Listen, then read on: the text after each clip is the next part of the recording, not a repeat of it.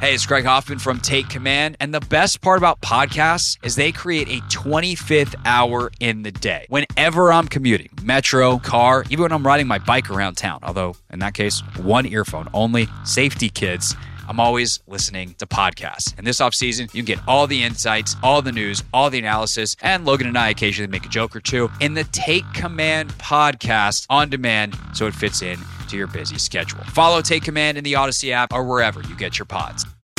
It's the most anticipated WNBA season in history. And you know what that means. Court is back in session. Welcome to Queens of the Court, an Odyssey original podcast. I'm your girl, Cheryl Swoop. And I'm Jordan Robinson. All WNBA season long, we'll be bringing you interviews with star athletes, analysis on your favorite teams, and lots of hot takes. Order in the court. Follow and listen to Queens of the Court on the free Odyssey app or wherever you get your podcasts.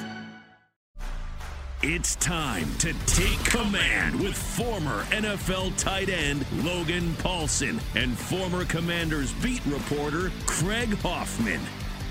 Take Command podcast from Odyssey Sports. What's up? What's happening? I'm Craig Hoffman. He is Logan Paulsen. And the offseason football portion of the offseason is here, Logan. We finally reached OTAs, no more drafts, no more, maybe some more free agency, but the main focus now, what can they do on the field to set themselves up for training camp? By the way, something we'll talk about later in the show is training camp and specifically the joint practices announced. What are the benefits of those? We will talk about that later in the show. I will say we're recording this on Monday morning. And so if anything comes out of the NFL's owners meetings, we will talk about it. Of course, I will talk about it on the radio, on the Hoffman Show, 4 to 7 on the Team 980, Monday through Friday. And if there's anything that's major, we will talk about it on Wednesday's pod. Not expecting anything, but just an update perhaps on maybe a timeline around the sale. But Logan, we're going to start with OTAs on the field for the Commanders before we get to kind of a larger discussion about the offseason program and how it's evolved over the years, kind of conversation you won't hear anywhere else. But for you, what's the biggest number one headline? Like you walk into the bubble or wherever they, if they're practicing outside, wherever they're practicing later this week, where do your eyes go immediately? Yeah, so I think it just depends on who you are in the organization, and what you're looking at. So I think if you're a scout, if you're a position coach, obviously it's like talent development and making sure your guys get conceptually what you're doing, specifically the young guys, like is Emmanuel Forbes the guy you thought he was? And I know this is OTAs. It's very early in the process. Like we've covered the team for a couple of years now, you for a longer time when you're on the beat, obviously. But you want to make sure that guy you spent the first round pick on is doing what they're supposed to do. Like I remember, Brandon Sheriff is a perfect example. I was here when they drafted him, and I remember in OTAs, you got to see signs that he wasn't quite ready to play tackle. And I think that kind of started laying the foundation for him in his career, saying, well, he's going to be an excellent guard. And so I think that that's a big part of right now. I think if you're Eric Bieniemy, like you're trying to make sure that your installs are sequenced appropriately, that you are coaching it the way you want to coach it, the details there. And this is the foundational piece, right? Through the first little bit of OTAs, they start with day one install, like phase 1 and 2. They start with day one install. They work through, I think, like day 7 or day 8, and they restart the installs. So you really want to make sure that this foundation of knowledge, if you're the offensive coordinator, is super dialed in. So I think it's obviously everyone's got different objectives. I think for me, if I was when I go watch OTA practice, it's going to be, how do the young guys look? I think the defense is going to look really sharp. And then, how does EB look and how does that offense look and how does Sam Howell look in the context of the offense? And those are kind of, to me, the big things that they're not definitively answered during OTAs, but the start of that is starting to be answered, I guess, if that makes sense. From my media seat, here's the two that I want. I'll give you one on each side of the ball. One is, what's the split of the quarterback reps? Sure. Are they getting Sam Howell? And this is just trying to put a finer point on the very obviously correct larger points that you just said, right? But if we're going to try to put a finer point on some things, what's the split of the quarterback reps? Are we having a true quarterback competition? Is this a 70-30 split? Is it a 50-50 split? Is it a 90-10 split with first team starters? How many is Howell getting? How many is Brissett getting? And, there's different ways you can do that, right? You can do 100% Sam Howell one day, 100% Jacoby Brissett the next. Like, you can just have them alternate being QB1.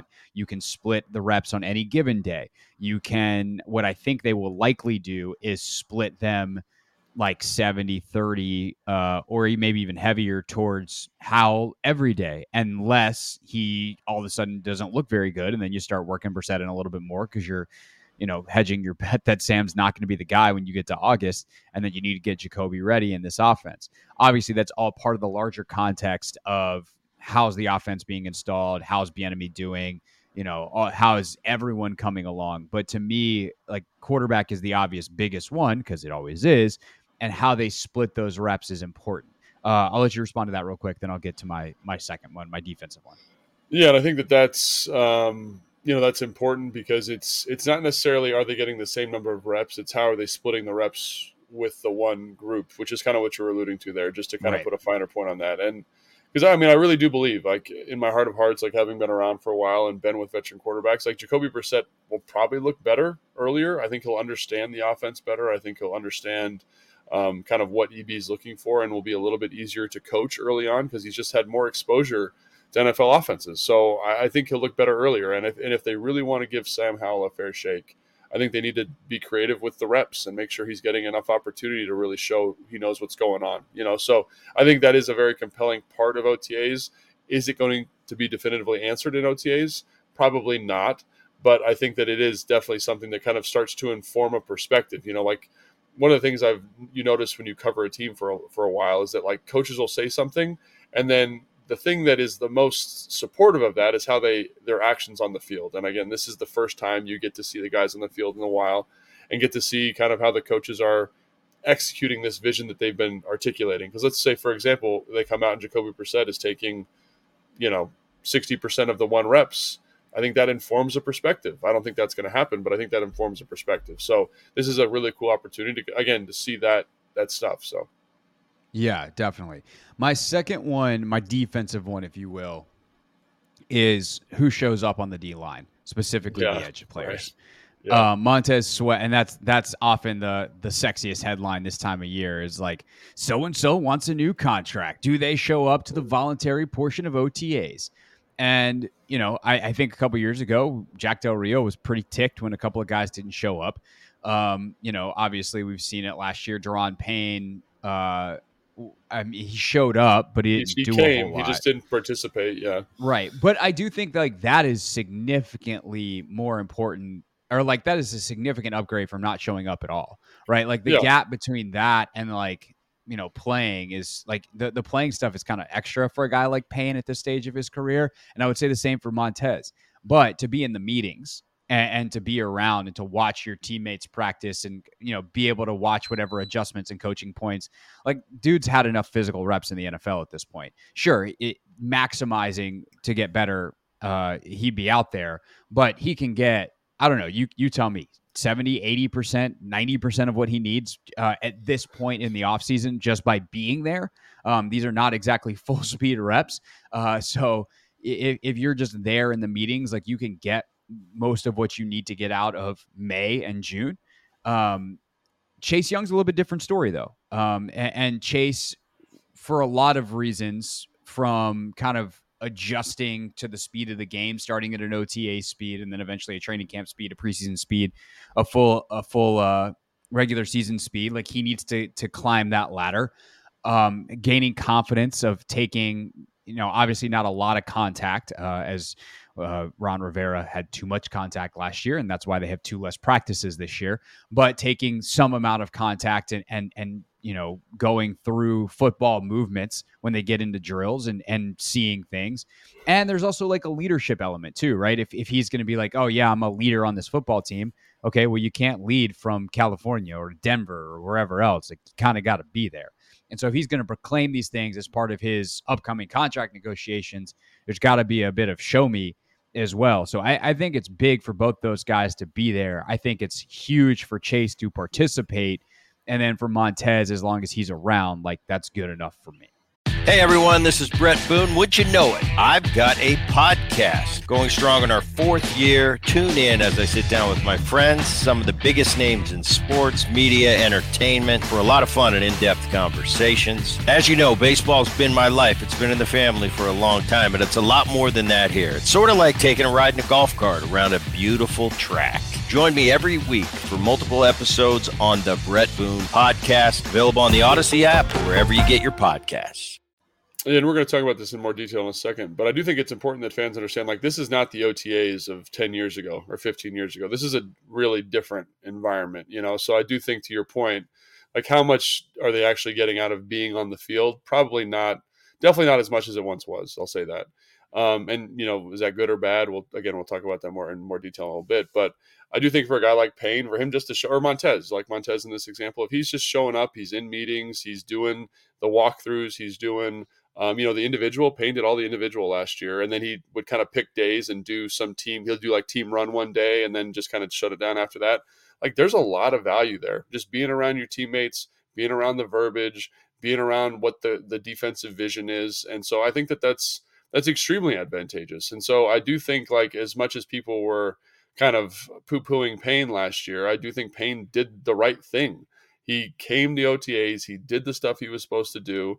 And, like, quite frankly, I've talked to a couple of my buddies around the league, and, like, they don't really care if guys participate in OTAs the same way they used to, right? Before it was like, oh my gosh, you're a bad guy. You don't, it's different now. So I agree that, like, so I think that's a positive, right? So if Montez comes and is kind of on the sideline with his helmet off for most of it, but he's in the meetings, he's doing that stuff, I think good for Montez, right? If Chase doesn't come, I think if I'm Chase, if I'm his people, if I'm advising him, I kind of agree with you, Craig. I think he should be doing some stuff on the field as kind of a like a sign of good faith, and B, just a good way to kind of get your mind back in football. Because, I mean, I think we both can agree, like, when we watched him last year, he didn't look comfortable, and it's hard coming off a very serious knee injury to be comfortable.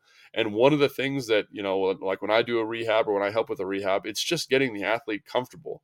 And here is an environment where it's the contact is less, the speed is less, but it is mimicking football activities. And to me, as a rehab person, this is one of the best ways to kind of say, hey man, your knee's fine, right? 100%. You don't need to take 1,000 reps a day. Take 10, 15 reps a day. Look, man, look at this cut you made. Look at this stutter move you did on the bull, like all that stuff. And so I think it'd be great for him. Obviously, he's going to make his own decision, and it'll be interesting to see what he does. But I do think that's really compelling. And then, in addition to the defensive line, I think one of the things I'm most interested in is how they're going to kind of parcel out the reps in the secondary. Like, what is like in this dance of musical chairs, like, how does it start, at least? Because how it starts isn't as important as how it finishes, but I want to see how they're using Quan.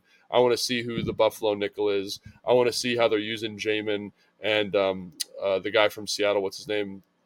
Oh, the guy that they signed. Yeah, whatever. Corey, yeah, but anyway, Cody Barton. Yeah, sorry. Yeah, sorry, Cody. We'll get your name. We promise. Yeah, but how they allocate that stuff? Who's playing the post? Who's playing the nickel? Because I really think, like, if that group comes together and is better than kind of the sum of its parts, which I think an addition like Quan Martin allows you to do, like, this defense could be scary good, and I think this is the foundational piece for that. Oh, 100%. If this team's good this year, like, obviously Sam will have to play at a certain level, or Jacoby's in. Like, the quarterback play can't be subpar.